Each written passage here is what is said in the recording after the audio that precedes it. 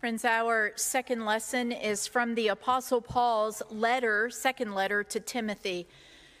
Timothy helped Paul early in his ministry as he went out and shared the gospel and began churches. And then by the time this is written, they have been separated because Paul has been imprisoned. And so this is 2 Timothy, the first chapter, verses 1 through 9, as Paul writes to Timothy. Paul, an apostle of Christ Jesus, by the will of God, for the sake of the promise of life that is in Christ Jesus, to Timothy, my beloved child. Grace, mercy, and peace from God the Father and Christ Jesus our Lord. I am grateful to God, whom I worship with a clear conscience, as my ancestors did, when I remember you constantly in my prayers night and day.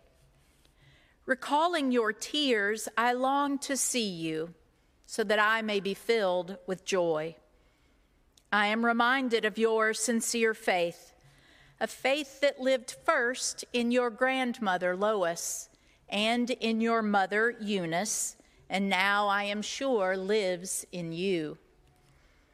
For this reason, I remind you to rekindle the gift of God that is within you through the laying on of my hands.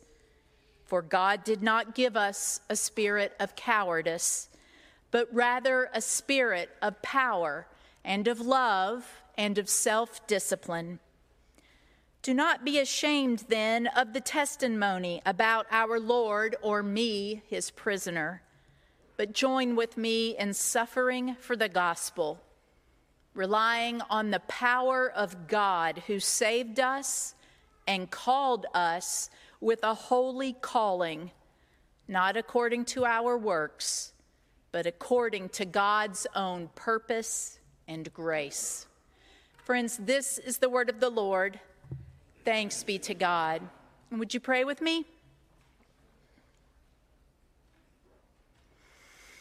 Gracious God, we did not come this day to hear a human word. No, we came this day to hear only you and to have our faith rekindled. May it be so. Amen. Most seminaries, for their Master of Divinity program that you have to go through to be ordained, most of those programs are 3 years long. And in your first year, before you're ever allowed to take a preaching class, you have to first take a speech class, which makes sense. Yes, before you get to preaching, you learn the mechanics, really, of public speaking. And I, in my second year of seminary, taught that class. And there was a phenomenon that I saw over and over again that was really interesting in a lot of ways, and it was this. There was one group of these new students who would come to the pulpit, and they would suddenly find themselves feeling inadequate or scared. They could be perfectly fine public speakers, but the minute they were in that pulpit, suddenly they were timid and afraid.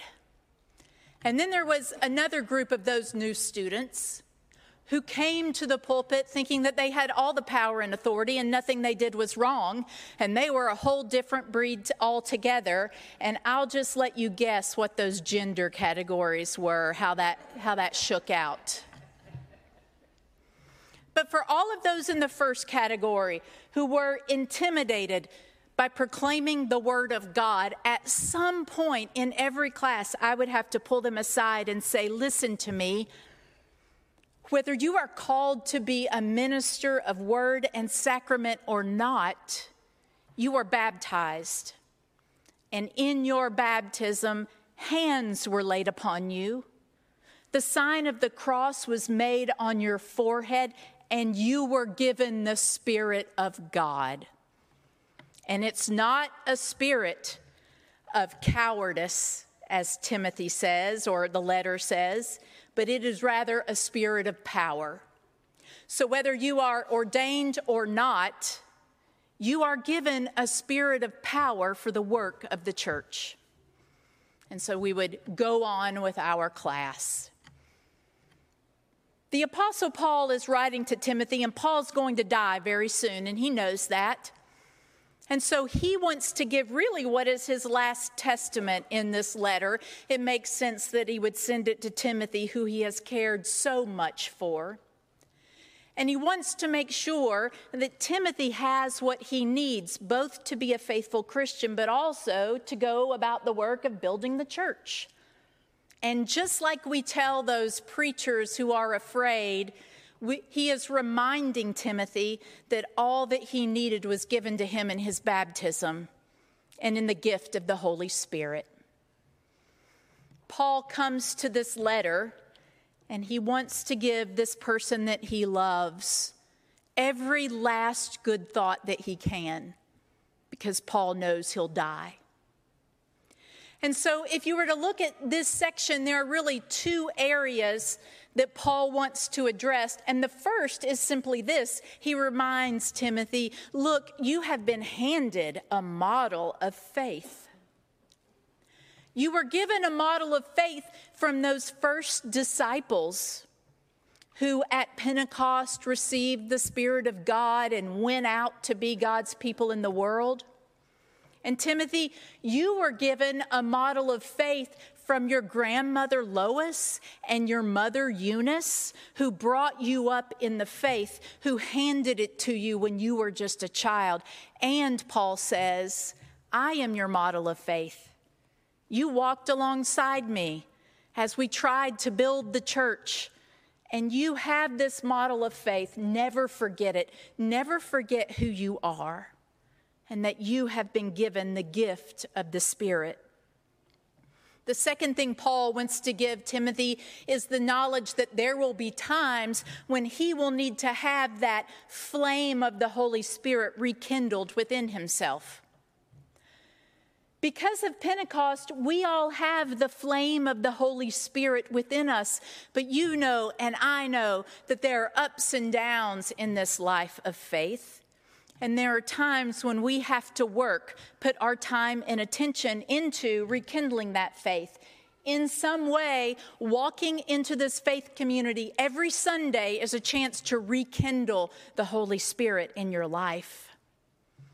And so he tells Timothy that you will need to rekindle that spirit, and I'm praying that it will happen. Now, John Calvin said that there were two things that will quench the spirit more than anything else. One is the flesh, and what he means by that is our inherent sinfulness. The Holy Spirit within us can be dampened when we are led astray by sin, when we are more concerned about ourselves than anyone else. That kind of self-focus that sin brings into our lives, that can dampen the spirit. But Calvin also said the other thing that could dampen the spirit is the evil in the world. C.S. Lewis developed this further when he said, the most powerful thing evil can do is convince you that there is no evil, and even if there were, you'd have no power against it. That quenches the spirit when we realize that there is evil in the world and yet we discount it, or worse yet, when we say that there is evil in the world and we just have no power over it. There's nothing we can do. Let's just wash our hands of the difficulty of life and focus on ourselves.